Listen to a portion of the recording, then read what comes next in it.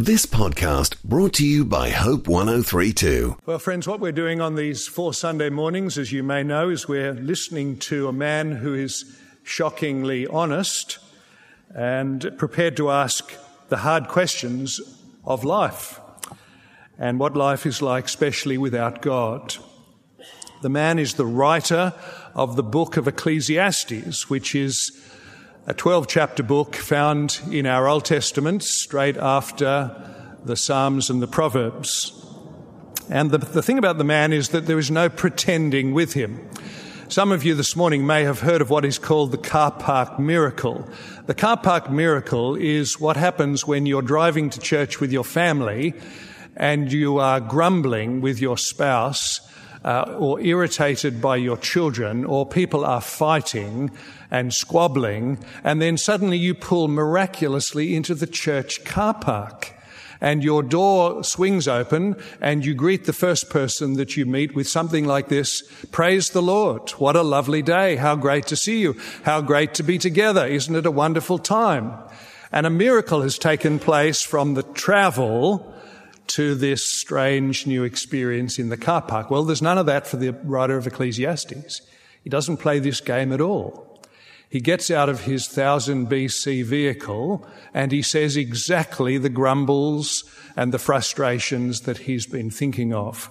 So I wonder if you would, if you haven't, turn up chapter 4 of Ecclesiastes. It's on page 660, and we're going to attempt to look at 4, 5 and 6 quite quickly this morning. So we need to work. This is not going to be helpful if you doze off for the next few minutes. And I mentioned last week that Ecclesiastes is one of the wisdom books in the Bible. What that means is that there's 4 or 5 books in the Bible, especially in the Old Testament, which are asking the question, how does life work? How does it work? How does it not work?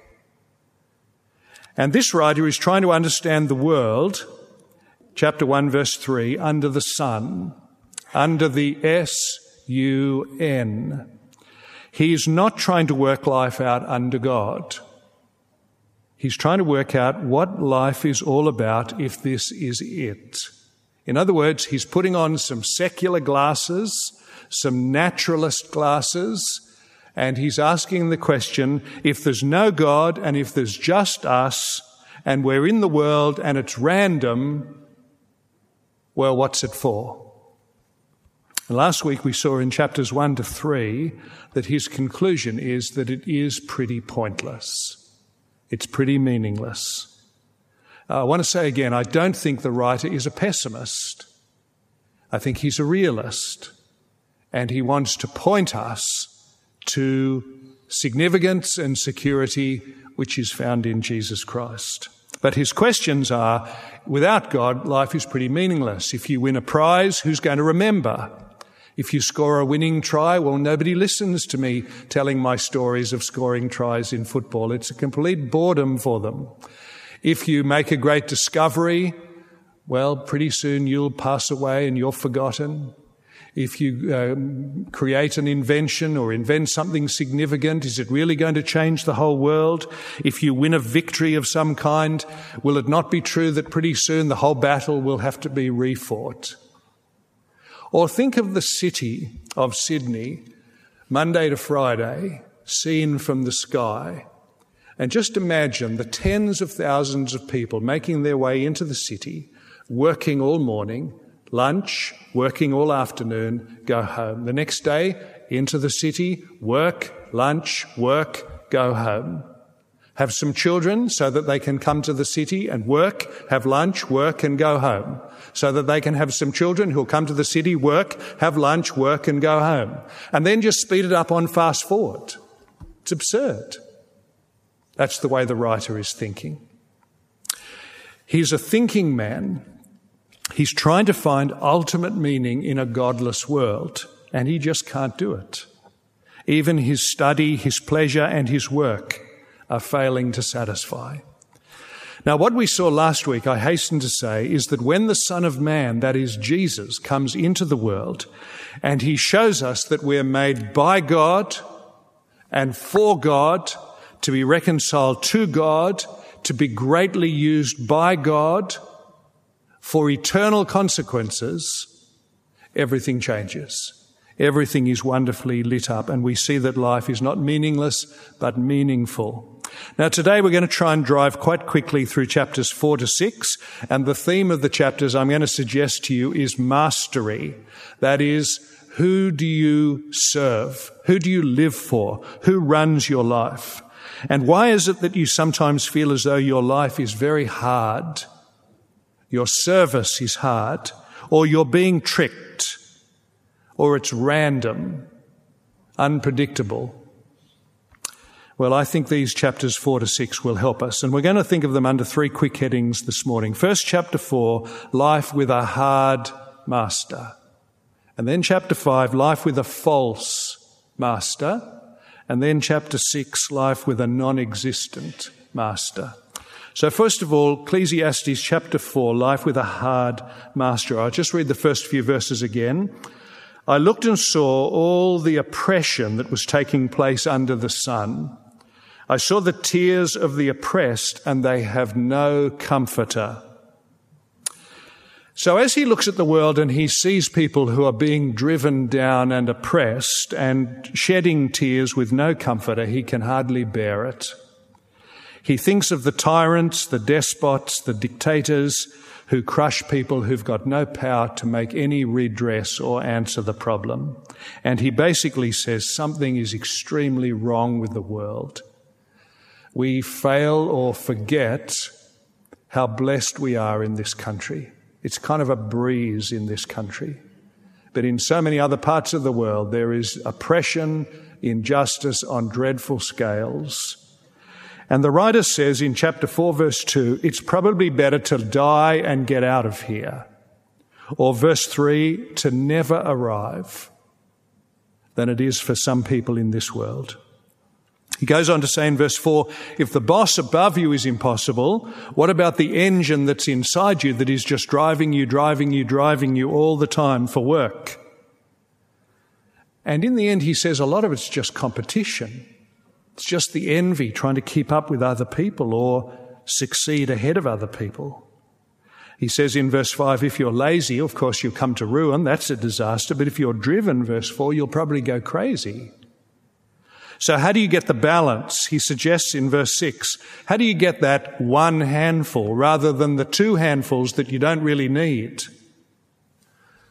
So the oppression of work. There's another problem, verse 8, with the treadmill of work. What if it's really lonely?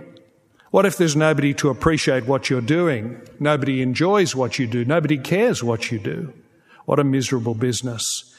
And he comes to a little poem in chapter 4, verses 9 to 12, about how 2 are better than 1 and 3 are probably better than 2. And this is a passage that's often read at weddings, as if the bringing together of the boy and the girl is the best way forward. And if you've got the Lord in there as well as the third member of the marriage, well, that's the best possible solution. But the point is not really marriage, although it could apply, I guess. The big point is that it is much better to be in some kind of team or fellowship or partnership that gives you support and meaning to what you're doing. And the final problem in chapter 4 with hard labour is that there are so few guarantees. He gives an illustration of an old king who's starting to get a bit foolish and is replaced by a poor youth. And shock of shocks, verse 13, this youth may have come from prison. So you see what the writer is doing. He's turning all the wisdom of the Old Testament on its head.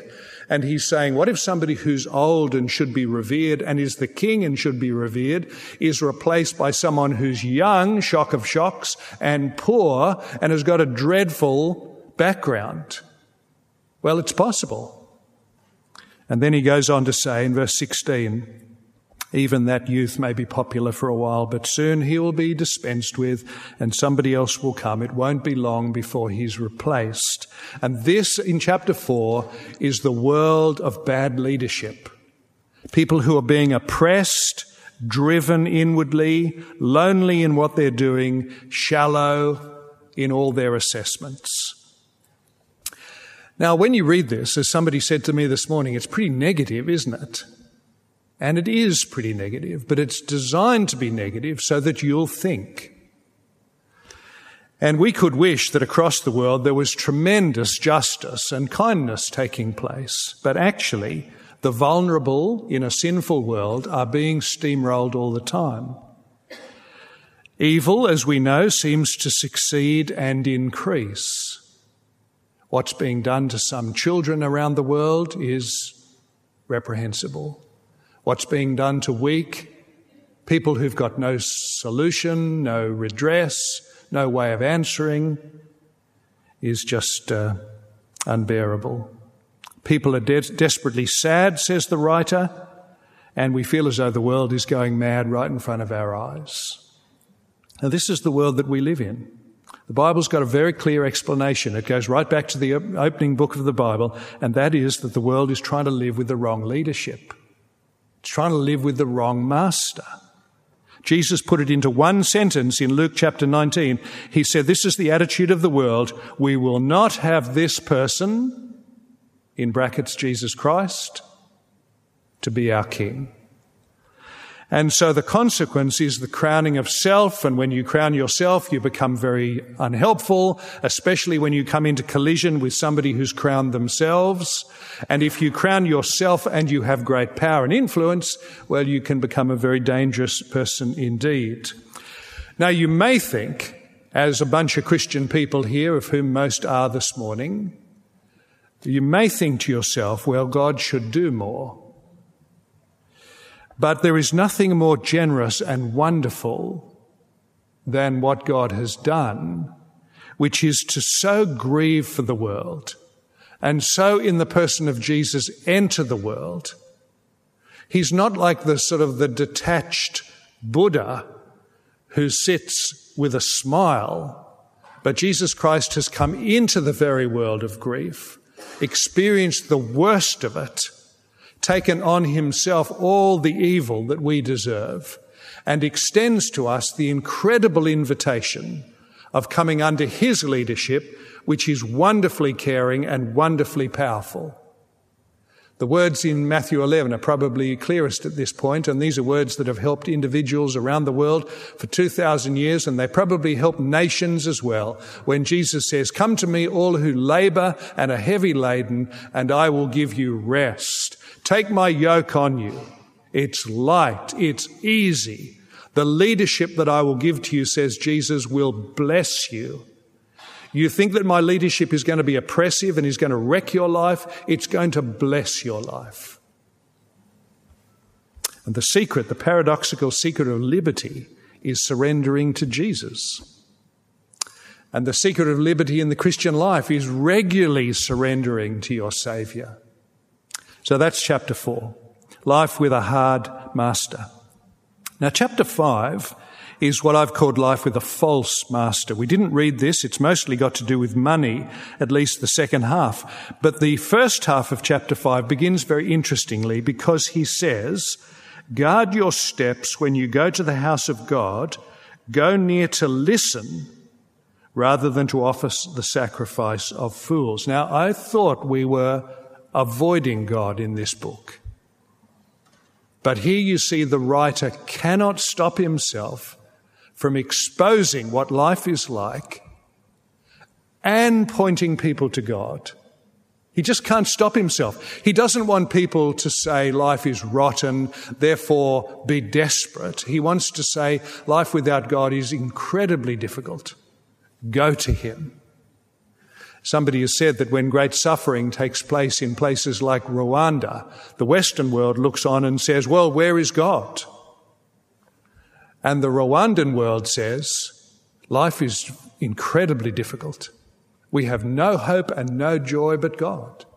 The reactions are entirely different. And here is the writer of Ecclesiastes saying, look, in the face of the difficulties, don't go away from God, which will just get darker and darker. Go to him. And if meaninglessness is the summary of life, it's even worse if you turn your back on God and walk away from him. So he says in verses 1 to 3, it's better to listen to God than just talk a lot. And in verses 4 to 6, he says, and don't make big promises and then regret them. This is good advice, friends, for the person who is finding life is very oppressive and finding life is all too much. And I want to ask you, is it possible that you have every voice blaring in your head but the Bible? Is it possible that your plans are falling apart because you're not listening to His plans for you? I know we say this all the time, and in a way, I hesitate to say it again, but it seems to make no impact on many people, so I'll say it again a little more strongly. If you're not aiming to read your Bible every day, you must either know better than Jesus, because He said that you live by the Word of God, or you've become a very unusual person, or perhaps even a very proud person, because you're trying to serve Christ without listening to Him, or you've got a very strange relationship with God, which is all one-way communication, where you don't care what He says. The wise Christian man or woman has learned, as seriously as morning breakfast or morning teeth cleaning, that there's got to be some Bible input. That's the way you live. Now, I don't think the writer of Ecclesiastes says it that strongly, but he's dealing with people who are extremely frail and lost. And he says, why not go back to the house of God and listen? In the second half of the chapter 5, we come to this false master called money. And it's as if we're being faced with the same choice which Jesus gave in the Sermon on the Mount, where He said, you cannot serve God and money. And let me assure you that you can't, because there comes a point where the will of God and the will of money clash. And then you'll work out quite quickly whether you are actually serving money if the Word of God gets dispensed with, or whether you're actually serving God when the temptation of money gets dispensed with. And this writer sees that money is a lousy god. Look at verses 8 and 9. If you see the poor oppressed and justice and rights denied, don't be surprised, for one official is eyed by a higher one, and over them both are others higher still, and the increase from the land is taken by all. The king himself profits from the funds. In other words, he's saying the obvious, that if you trace the process of authority back, you'll find that there's some very clever people towards the top who are making huge profits. They know what they're doing. And then he says in verse 10 and 11, however, money is elusive. See verse 10, whoever loves money never has enough. Whoever loves wealth is never satisfied. Nobody can work out that they're greedy. If you put on a seminar called Come and Help Your Marriage, well, lots of people will come out. If you put on a seminar called Come and Help Your Stress, Come and Help Your Depression, lots of people will come out. But if you put on Come and Help Your Greed, nobody goes. We don't think it's a problem. Most of us do not think that we've arrived in the money acquisition. One commentator on Ecclesiastes by a man called David Hubbard, he tells a story where he was seeking donations for a new building on their property, and he decided to write to a particularly wealthy Christian man, and the treasurer said, forget it. It'll never happen. Wait till he dies and write to his widow, then you'll get something. But for him, money is his life. He cannot let it go. Well, the writer goes on to say that money is burdensome, verses 12 to 17. It keeps you awake at night. The sleep of a labourer is sweet, but the abundance of a rich man permits him no sleep. It brings new worries, new anxieties, new sleeplessness. As the lady said to her husband in bed one night, roll over, and he immediately said 70 million. It just dominates the brain. It dominates the brain. Now, friends, when a good gift like money becomes the ultimate, so that you cannot afford to part, that's when it's become an idol.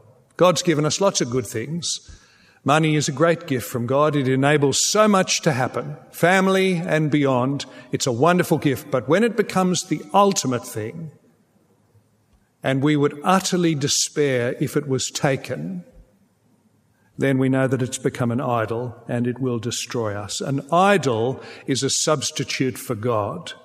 It's the sort of thing that you dream about when you're alone.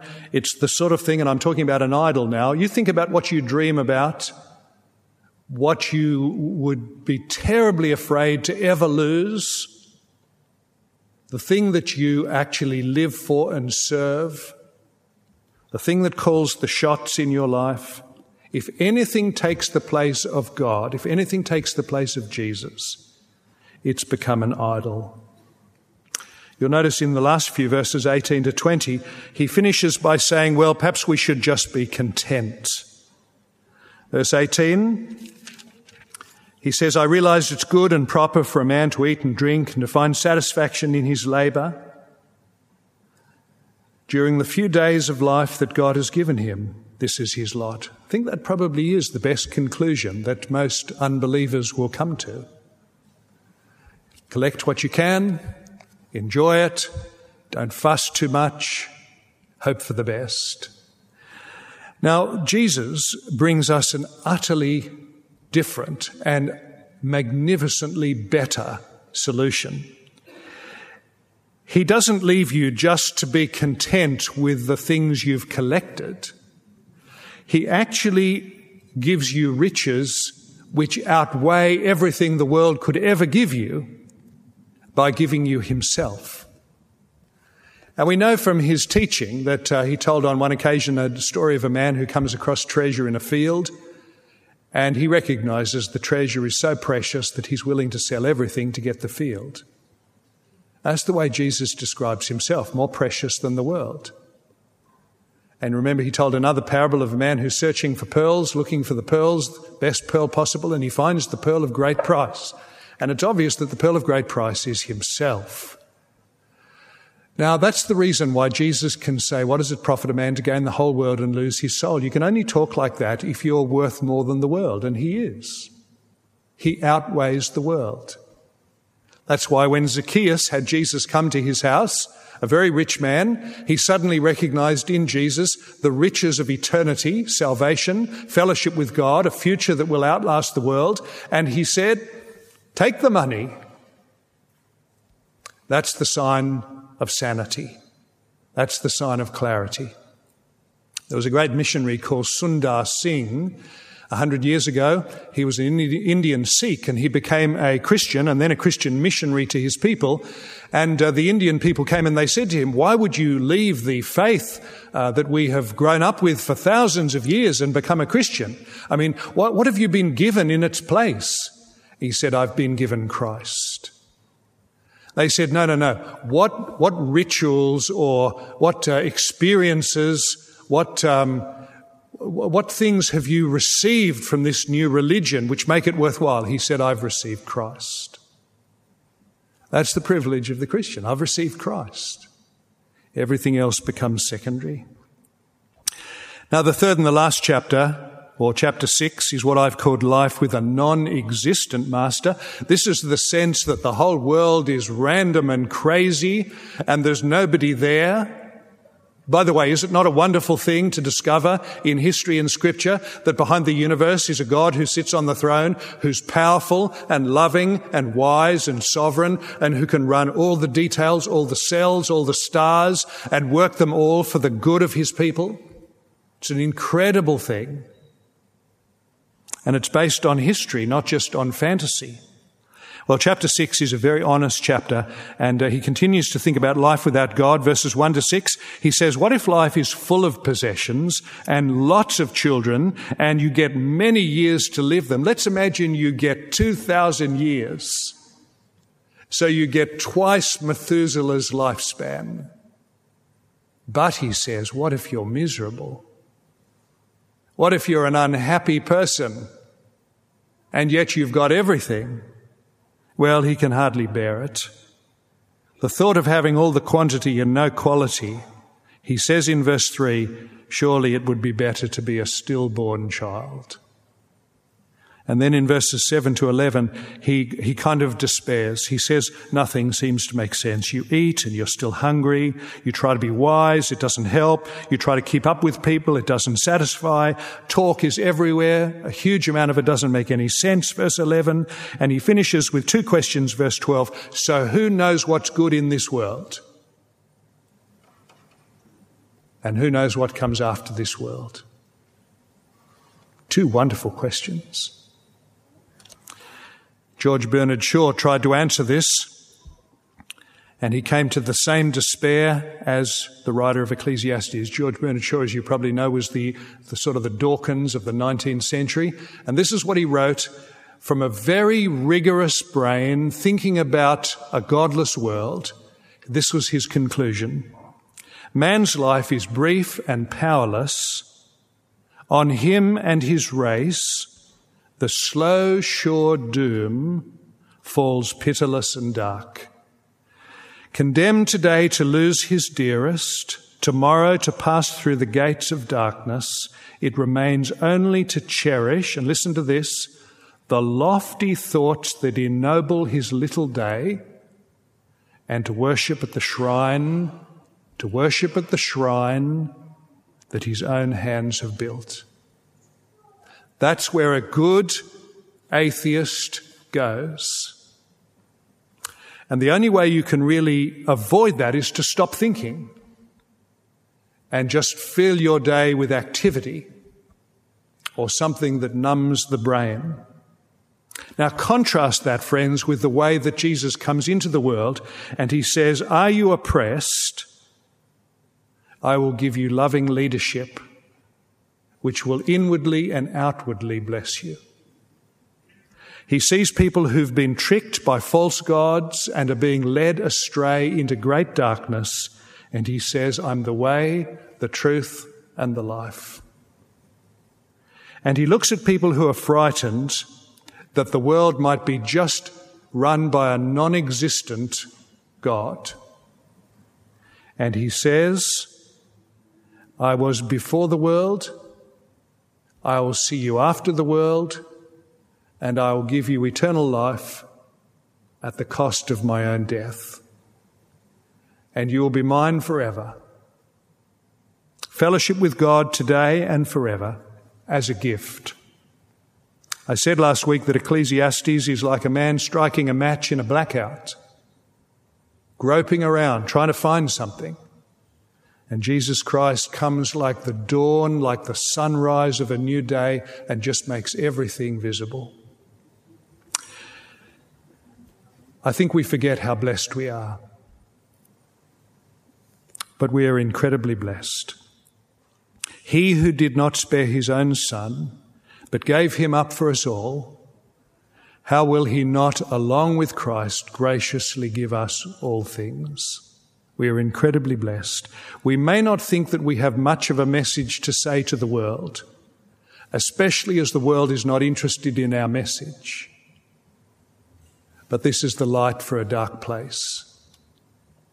And I urge you to go on praying for and living as faithfully as you can and looking for the opportunities to point people to the one who really answers all the bleakness of Ecclesiastes and turns a meaningless life into a most meaningful and eternal life. Let's pray.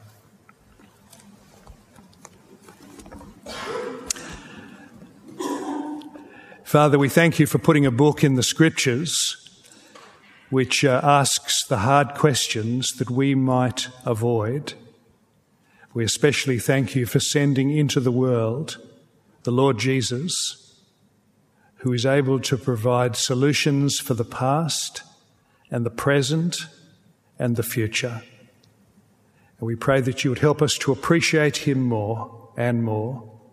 And we pray that you would help us to pass on the very great things we've received. We ask it in his name.